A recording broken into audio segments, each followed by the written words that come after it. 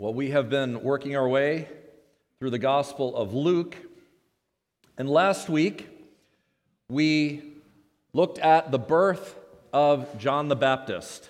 The birth of John the Baptist was, of course, accompanied by some pretty amazing things. First of all, we saw that his father's mouth was opened. His father had been made mute because he failed to believe the angel Gabriel's message.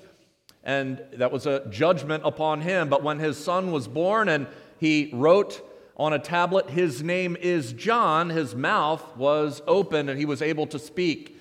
And then we saw probably an even greater miracle in the sense that the Holy Spirit filled him and he prophesied about his son and about the coming Savior, the one who would bring salvation to his people. Not only salvation from physical enemies, but ultimately from sin and death.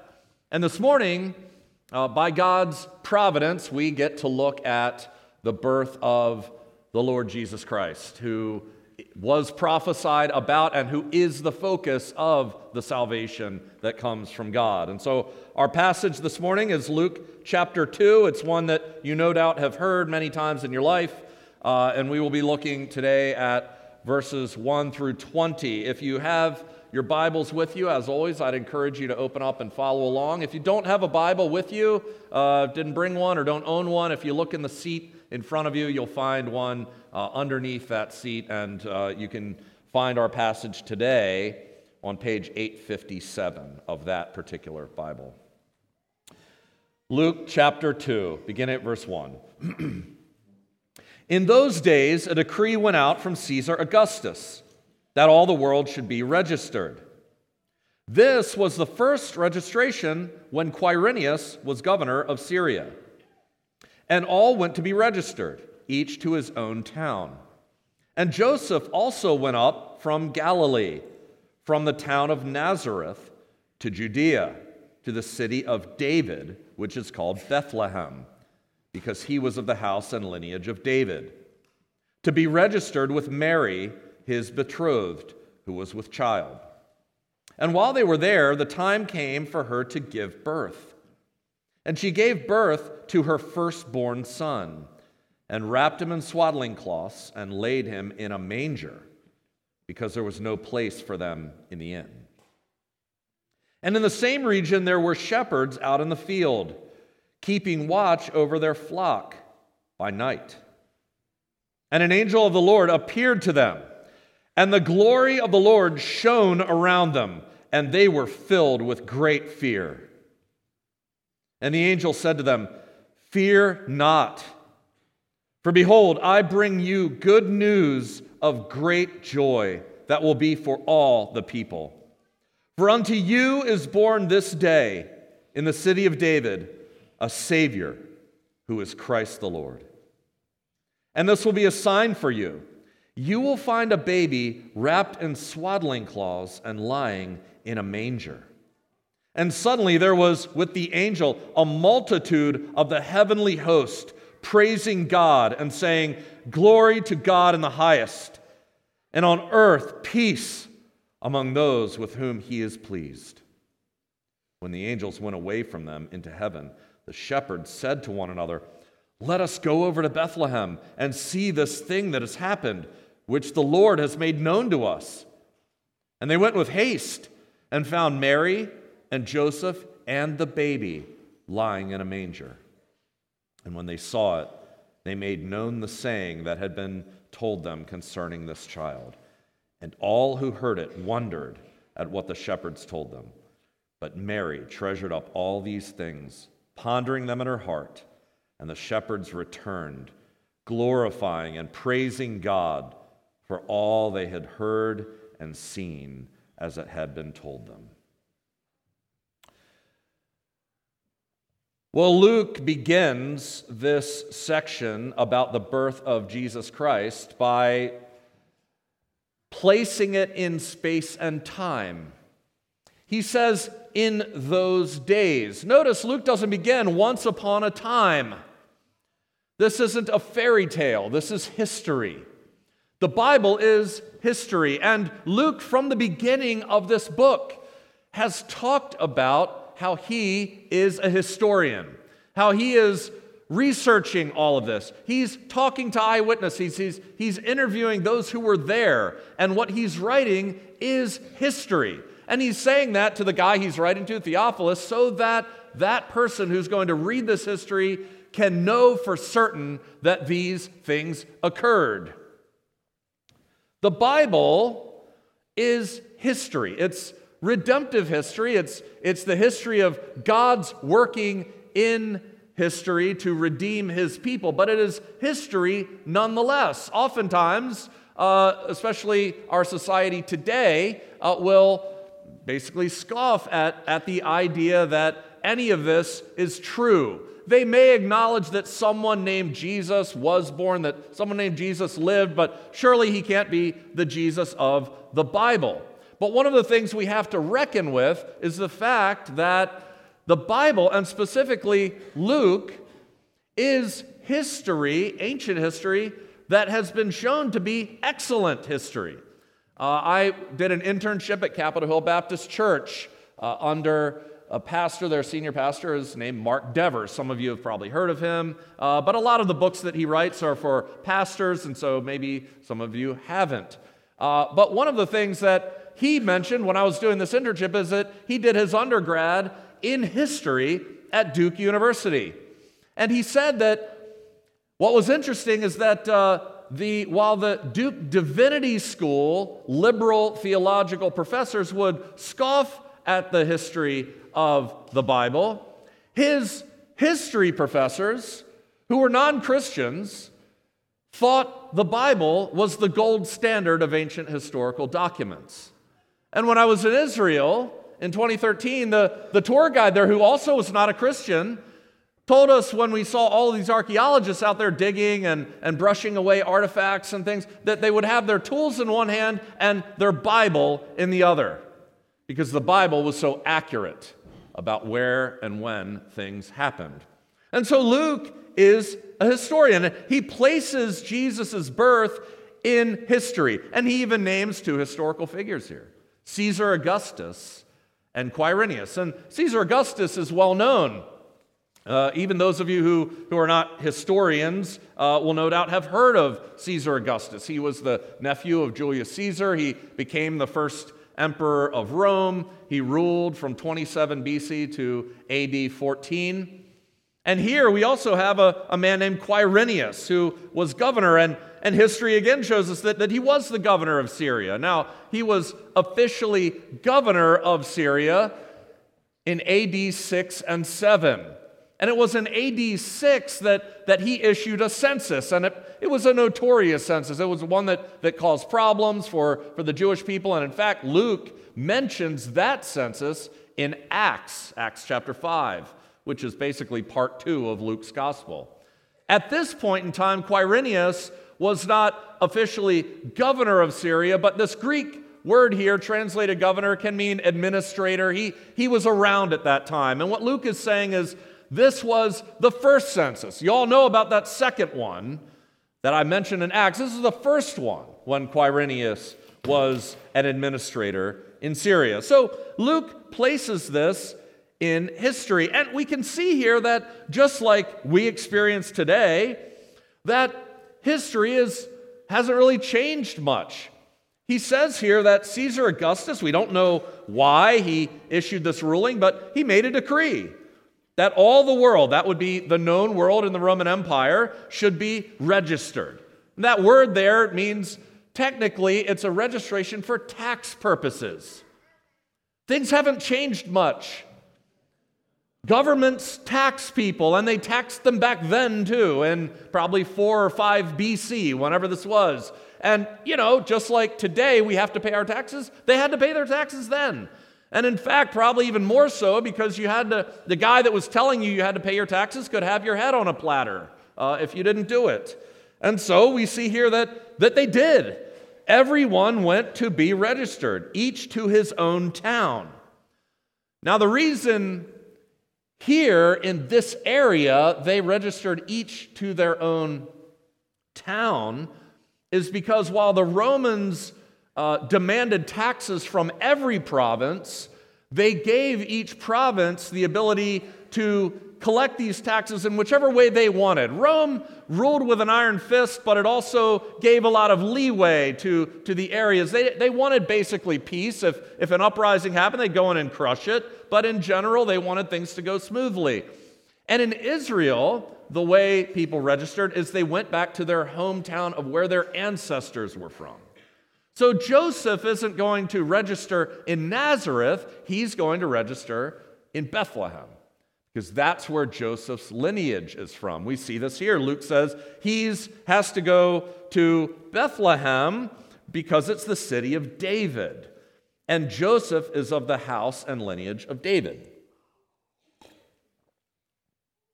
Now, we see that David is from Bethlehem. We find this in 1 Samuel 16 when we're introduced to David. Samuel goes to Bethlehem to anoint the next king of Israel. And the Lord says, I want you to go to Jesse the Bethlehemite, and you will anoint one of his sons as the next king. Now, Bethlehem is south of Nazareth. Just an interesting little historical detail here when you're reading the Bible, and it says he went up from Nazareth to Bethlehem. We would say he went down, because when we talk about distances and all of that, we're talking about north and south on a map. They didn't speak that way. Back then, they spoke of elevation. And so Bethlehem was more elevated than Nazareth, so they went up to Bethlehem. Now, you might think, well, okay, what's the big deal? Well, the big deal is Nazareth is 90 miles north of Bethlehem. 90 miles. Out of nowhere comes this decree, and they have to travel 90 miles. Scholars say it probably took at least 5 days to get there. Now, the problem is that Mary, his wife, is 9 months pregnant. Imagine that, guys. Those of you who are fathers who have had to rush your wife somewhere to give birth know how stressful that can be. I remember there have been 2, maybe 3. I don't remember how many of the six births that we've gone through that I felt the stress while standing in the pulpit. But one of them was particularly stressful. One was Eva was born on Easter Sunday. And I remember that Sunday, we came here, I was scheduled to preach, and as I stood here in the pulpit, I kept looking down at Michelle, waiting for any signal because the due date was imminent. And so the service goes by, it was fine, she never gave me a signal. Afterwards, I walked up and said, hey, is it time? She said, no, we can stand and fellowship some. And people are saying, why are you here? Get out of here. I said, well, Michelle gave us permission. Next thing I know, a couple seconds later, she says, we've got to go. And the panic that ensued as I sped down Route 3 to get to the Bryn Mawr Birthing Center, stop and go, and I was speeding to every light, and Michelle kept saying, stop, you're jerking the car around, and I just wanted to get there. Now, you can picture Joseph. All he wants, I'm sure, is to just be at home, be where his family is, be where her family is, be where their friends are for the birth of this baby. And out of nowhere comes this decree from some government leader somewhere that doesn't know them, doesn't care anything about them, just wants to collect taxes. I can picture Joseph asking the Lord, why? Lord, why now? We have to remember, these are real people. Again, we have to remind ourselves that they're just like we are. I can picture him wondering, why, Lord, why this timing? It's already been hard enough. My wife is already the object of scorn and gossip. We've already been put through enough, having this birth that neither one of us asked for. And now we have to travel 90 miles with, what if the baby comes on the way? Have you ever questioned God's timing in your own life?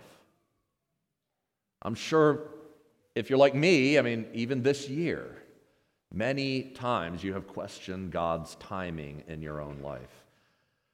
Well, the good news is that God is the right person to question, because every event in our lives is under the sovereign and providential control of Almighty God. See, behind Caesar's reasons, whatever they were, laid God's reasons. Behind Caesar's rationale was God's rationale, God's purposes. Proverbs says, "Many are the plans in the mind of a man, but it is the purpose of the Lord that will stand." The king's heart is a stream of water in the hand of the Lord. He turns it wherever he will. And God, 700 years earlier, had promised that the Messiah would be born not in Nazareth, but in Bethlehem. Micah, the prophet, said, "But you, O Bethlehem, you who are too little to be among the clans of Judah, from you, Bethlehem, shall come forth for me one who is to be ruler in Israel, whose coming forth is from of old, from ancient days." One scholar puts it this way: the accidental events of history have become acts of destiny. The ruler was to come out of Bethlehem, and only a governmental decree puts the parents in the right place. There'd be no other reason for them to go, other than that a man who could kill you if you don't do what he tells you to do has commanded you to go right now to pay your taxes. Luke tells us that it's while they were in Bethlehem that Jesus was born. God kept his promise. I'm sure, I can't imagine, maybe they did. If they had Micah's prophecy in mind, they're better than I am. I can't imagine that in their mind they're saying, "Oh, I know why. The Messiah has to be born in Bethlehem. Of course we'll make it there." Whatever stress they were under, God kept his promise. Jesus is born there. Now notice Luke's language. He says, "The time came." Now that's a normal phrase, nothing really spectacular about that phrase, but when given the context of redemptive history, that phrase means a lot. It carries a lot of weight. Because basically, ever since the fall, ever since Adam and Eve, there was a timetable set for the Redeemer to come. When God issued his judgment for sin, and he was bringing down all of these words of judgment, the first gospel was proclaimed. In Genesis 3:15, God said to Satan, "I will put enmity between you and the woman, and between your offspring and her offspring. He will bruise your head, and you will bruise his heel." And ever since that first proclamation, for those thousands of years that progressed, the world waited, whether they knew it or not, for the serpent killer to arrive. And Scripture tells us here that when the time came, Galatians 4:4, Paul says, "When the fullness of time had come, God sent forth his Son." When God said, "Now is the time," everything was executed perfectly according to his plan. Now notice, even though this is God's plan, even though God has orchestrated this whole thing, even though he's the one behind Caesar's proclamation, notice when they arrive, what's waiting for them? What are their accommodations?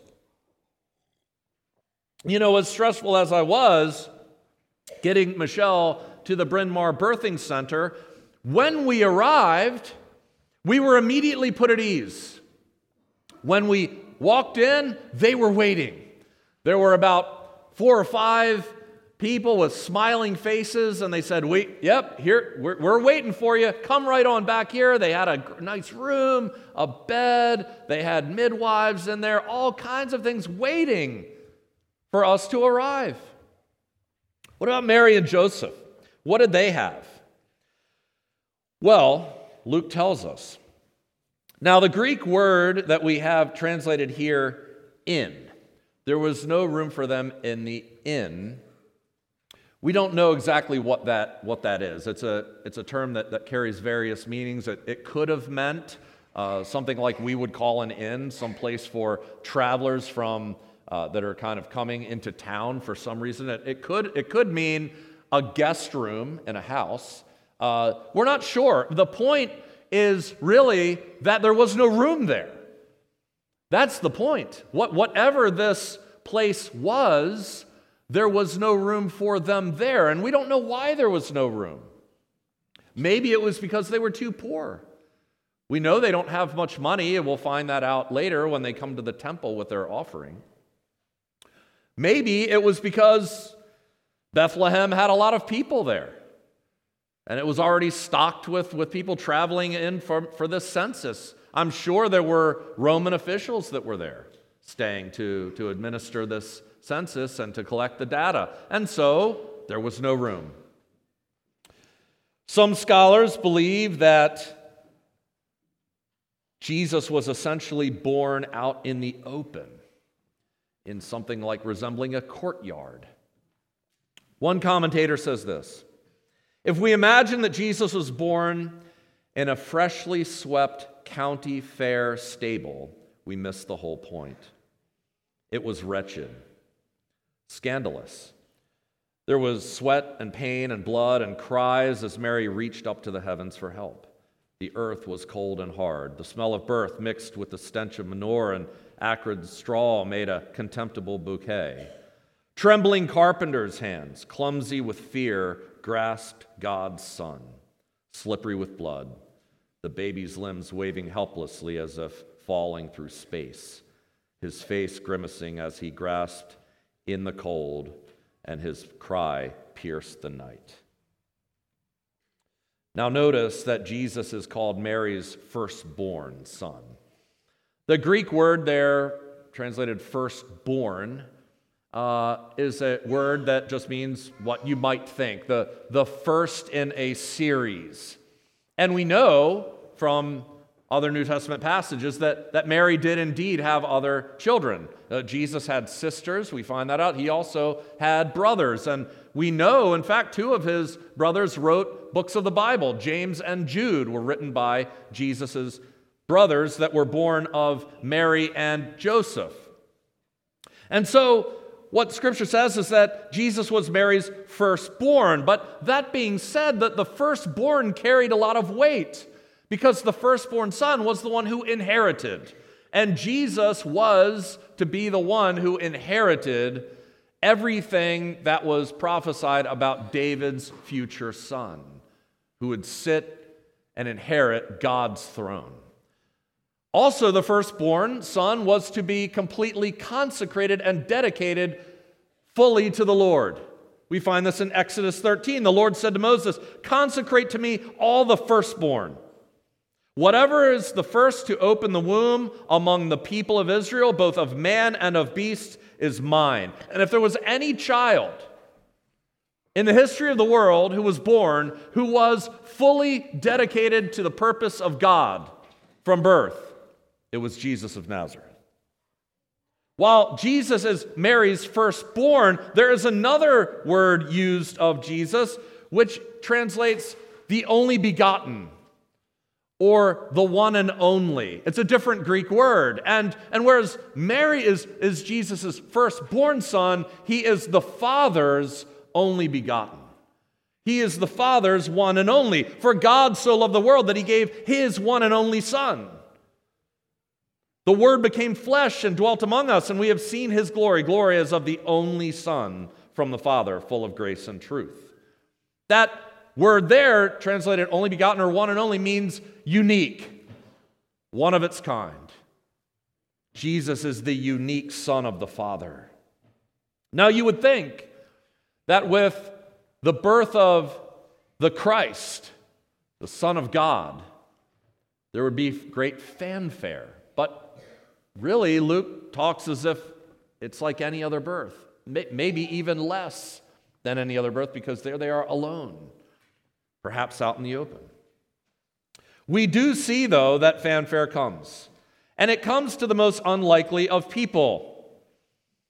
We see here, and in the same region, that same area, there were shepherds out in the field, and they were keeping watch over their flock by night. Now, you can picture this. How dark do you think it was out in those Judean hills that night? I mean, there's no electricity, no city lights nearby. I mean, the only light that would have been there would have been the light of the stars and the moon, and we don't know how cloudy it was. How quiet do you think it was? There were no airplanes, no cars, no TV, no phones. And in the stillness of that night, a night like every other night for these shepherds who watched their flock by night, suddenly we see here that an angel of the Lord appeared to them, and the glory of the Lord shone around them. Now, when was the last time that the glory of the Lord shone? Other than when the glory shone with the angel to Zechariah, who was inside the temple by himself. The last time the glory of the Lord shone was prior to the invasion of Nebuchadnezzar, when the first temple was destroyed hundreds of years earlier. The temple, that first temple that Solomon built, was destroyed and the Ark of the Covenant taken by Nebuchadnezzar. And since then, even with the beauty, the outward beauty of Herod's rebuilt temple, there was no Shekinah glory. That had departed. Suddenly, this night, when the true temple appears in a manger, the glory of the Lord shines around these men. Now, there are two things that tend to frighten people in Scripture. There's more, but two things that almost always bring fear are angels sent from God and the glory of God. And these guys get both. These guys are shepherds in the dark, in the quiet, and suddenly an angel appears and the glory of the Lord shines. Okay. I can't imagine how scared these guys must be. We don't have to imagine it. Scripture tells us. I mean, we see here they are filled with great fear. Now, you might not know this, but you do know a little bit of Greek. The Greek word for fear is phobia. Phobia.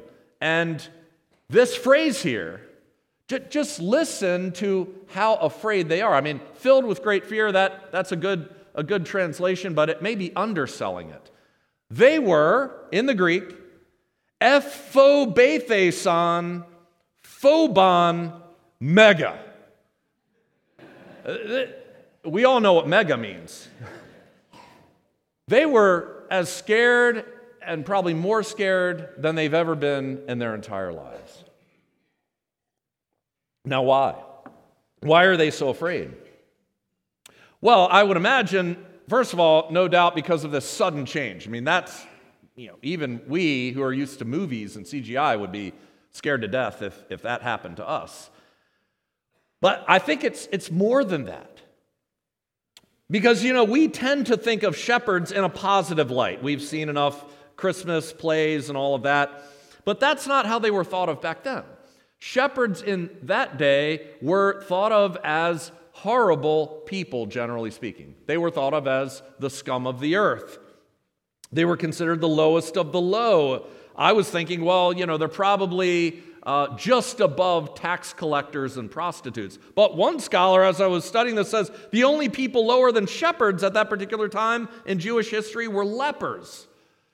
So they were the lowest of the low. Why?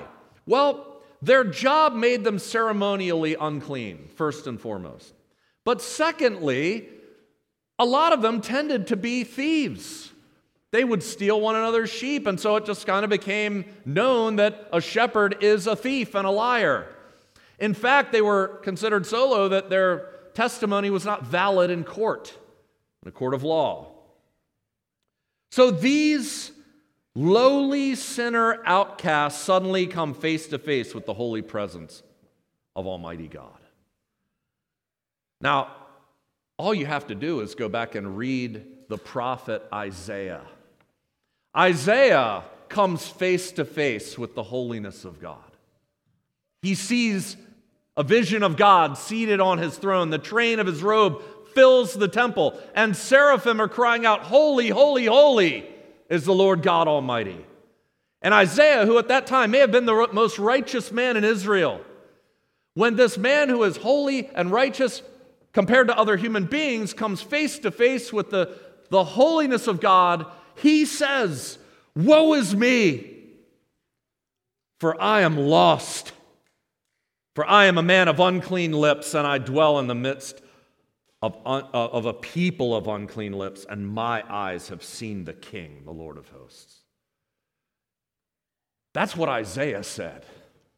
That "woe is me, for I am lost," he's basically saying, "Let me be damned." That's why verse 10 is so amazing. Here are sinners. Here are outcasts.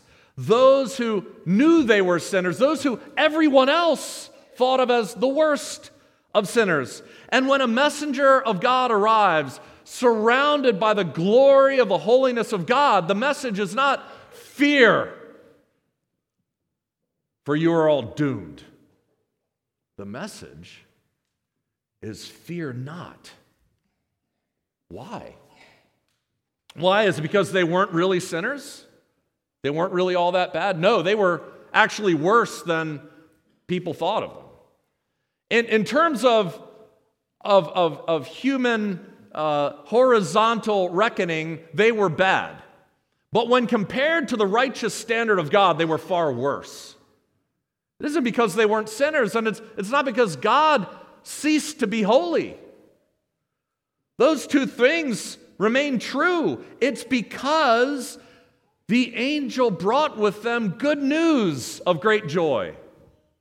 The word good news here is simply the word that means gospel.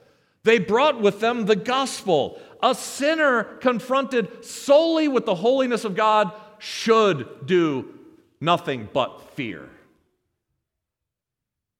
We do ourselves a disservice when we basically tell ourselves outside of the gospel that I'm fine, that I don't need Christ, that I'm okay meeting God when I die in my own righteousness. That is a bad idea.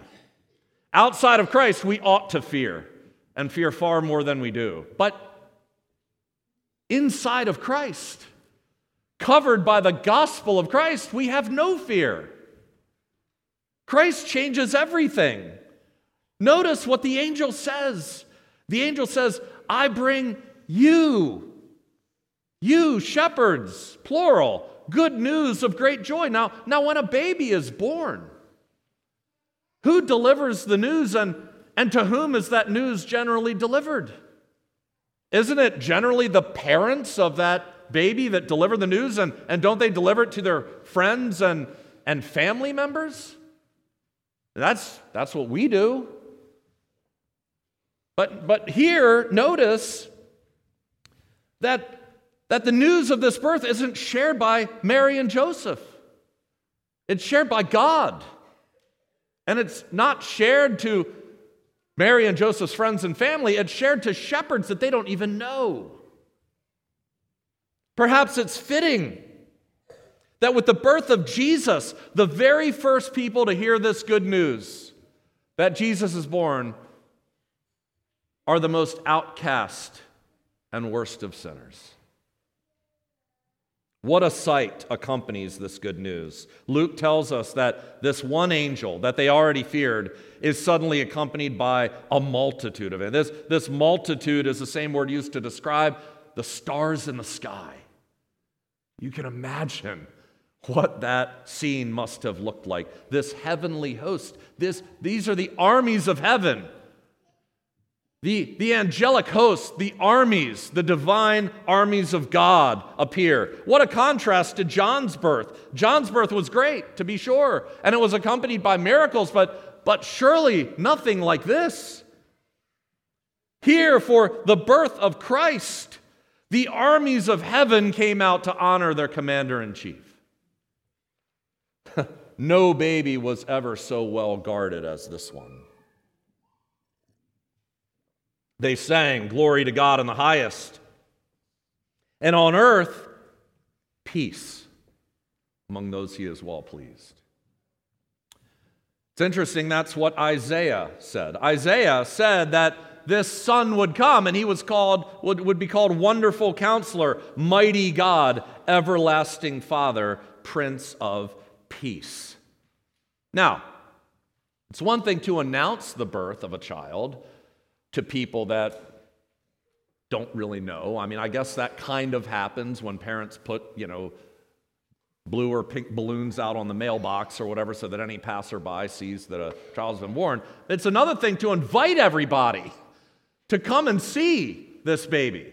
People that the parents don't know. But we see here that's exactly what the angels do. They tell them where to go and what to look for. Now if a great king is born, Alexander the Great or a pharaoh, King Tut or something like that, what would be the sign of his birth? You would expect the sign to be, you go to the city and you'll find there the greatest of palaces, and go in there and you'll find the greatest of beds, a bed only for the prince or this king, and surrounded by a great host of servants. Now, what do you suppose is going to be the sign when the King of Kings is born? When the greatest of all kings comes to earth, when God himself takes on human flesh. Notice that the sign, the angels say, the sign that you are to look for, the sign that you'll see when you'll know it's him, is that you'll find him wrapped in peasants' strips and lying in a feeding trough for animals. What a sign. What a sign. You see, if Jesus had been born where we think he should have been born, the palace, Caesar's palace in Rome, these shepherds could have heard about it, but they would not have ever been invited to see it. But God comes where the lowliest of sinners can come to him. Why? Why is that? Well, it's what verse 11 says. Notice the angel's words. Again, for unto you, plural, you shepherds, is born this day. Isaiah said the same thing. For to us a child is born. To us, the people, a son is given. The angels are speaking here to the shepherds again. Think of that. I mean, isn't that weird? Isn't Jesus born to Mary and Joseph? I mean, I know that when we had our 6 children, they were born to us. And when the doctor or the midwife or whoever delivered the baby, they handed this baby to us and said, here's your baby. Wouldn't it be weird if the doctor delivered the baby and ran out into the hallway and ran up and down in the whole hospital and said, hey, this baby in room 301 is born to all of you. He's your baby, everybody. Come and see him. Well, why is this little baby born to them? Well, again, notice the angels don't say, unto you is born a baby boy. Unto you is born this day a Savior, who is Christ the Lord. If Jesus was any other baby, he wouldn't be born to them. He would have been born to Mary and Joseph. The reason he was born to them and to us is because he is not just any baby boy. He is the Savior, who is Christ the Lord. Those 3 words together, Savior, Christ, and Lord, are only used of Christ here in this passage at his birth. Jesus from birth is born as 3 things. He is born the Messiah. He is born God in the flesh, and he is born to be the Savior of the world. Notice what happens next. Notice as we close, verses 15 to 20. First of all, the shepherds believe. They believe God's word concerning Jesus. God tells them what to look for. He tells them where to find their Savior. He tells them that the person in whom God the Savior resides is this boy, Jesus of Nazareth, born in Bethlehem. And they believe God and go running to investigate. That's what they say, right? How weird would the story have been if all of this happened and the shepherds looked at each other and yawned and said, well, let's go back to tending the sheep. How weird would that have been? It wouldn't have made sense. I mean, in one sense, it would have made some sense, I guess. I mean, tending the sheep and guarding them was their livelihood.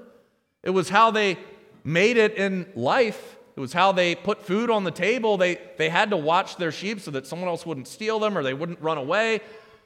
It was important, but they left it all behind. They ran to Bethlehem to see this thing that had happened. Because while tending the sheep and guarding the sheep was important, this was more important. This was of utmost importance. If this was true, then they are saved from the wrath of God. Friend, I don't know about you. I think in a crowd like this, there are probably some people here who don't yet believe that Jesus of Nazareth is the Christ and the Savior, God in flesh. But why not investigate it when you leave? What else is more important? I mean, it only makes sense that when you hear this news that you would leave here today and at some point in your life say, I'm going to look into that. Why would you leave here and yawn and say, well, I've got to get back to my daily, day-to-day job. I've got groceries to buy and people to care for. Of course that's important. But death is on the horizon for every one of us in this room. And Scripture says it is appointed for you to die and then to face judgment. What are you going to tell God? I had too much on my plate to see whether Jesus was really the Christ. If that's what you want to say, then I wish you well. Notice, secondly, though, notice that when they discover what the angels told them was true, they run out to tell others what they had seen. They start spreading the news. It is true what the angel said. It is true that this baby born in Bethlehem is the Savior of the world. Christian, those of you who do believe in this, when was the last time you told someone else? This world is hungry for good news. I mean, as we were in Costco looking for food for tomorrow morning, when we were looking for our cherry and cheese Danish, there were people running around searching for things to buy. How many of them have never heard this news? How many of them are trying to cling to something on Christmas morning that can give them some kind of happiness in this world? You are carrying around with you the good news of what happened that day. Maybe it's time for you to do what these shepherds did and to share it so that others know as well. Now, as I close, I want to point out one thing. One thing that can be missed. I missed it until I studied it because I didn't know this fact. Scholars say that these shepherds who left these sheep, that they were keeping watch over sheep that would eventually be used for temple sacrifices. Those were the sheep that they were tending. These sheep that were nearby Jerusalem were going to be used in the temple sacrifices that happened all the time. How appropriate then that these shepherds would leave all of them to go see the boy who would one day be the Lamb of God. The sacrifice to end all sacrifices. I mean, in one sense, Jesus was going to do away with their profession anyway. Once Jesus went to the cross, there was no more need for animal sacrifices. He was the Lamb. You see, Isaiah spoke of him as the wonderful counselor, the mighty God, the everlasting Father, the Prince of Peace. But Isaiah said he would be more than that. He said he would be a lamb that is led to the slaughter. You know, no baby was ever so well guarded as Jesus, and we see this in the New Testament. Jesus was protected his entire life. He slipped through crowds that were crying for his blood. He would get out. He slipped through every person that wanted to harm him. The angels had this hedge of protection around him his entire life until that day that they all stepped away and they watched in silence as their Lord and their commander-in-chief willingly went to be the Lamb of God. That day, all protection ceased, and Jesus allowed himself to be arrested and to be spat upon and to be mocked and to ultimately be crucified on a Roman cross. You see, this little baby boy that we remember this morning and that we remember every Christmas is the one child whose mission was to die. His mission when he was born was to die. And he was born and laid in a humble manger at the beginning of his life, and at the end of his life, he died hanging on a scandalous Roman cross. Why? Why? Why did he do all of that? And why do we celebrate it? Because it was at his birth that we see that he came to be the Savior of all. That it was not the mighty and the rich and the beloved, but the poor and the outcast and the unloved who were welcomed in. From the very beginning, God shows that this good news, the good news of great joy that I'm preaching today, is for all people. People like you and people like me. And that's the good news that we remember when we leave this morning. Merry Christmas. Let's pray. Heavenly Father, we're so thankful for your Son.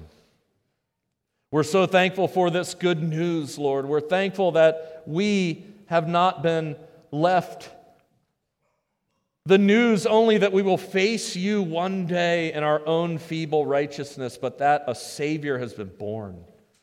We thank you that he was not only born, but that he went to the cross, that he died, that he took the punishment that we deserved. And we pray, Lord, that as we leave here today, we would not just focus on all of the things that we love about Christmas, Lord, but that our focus would be on our Savior. We pray all of this in Jesus' name.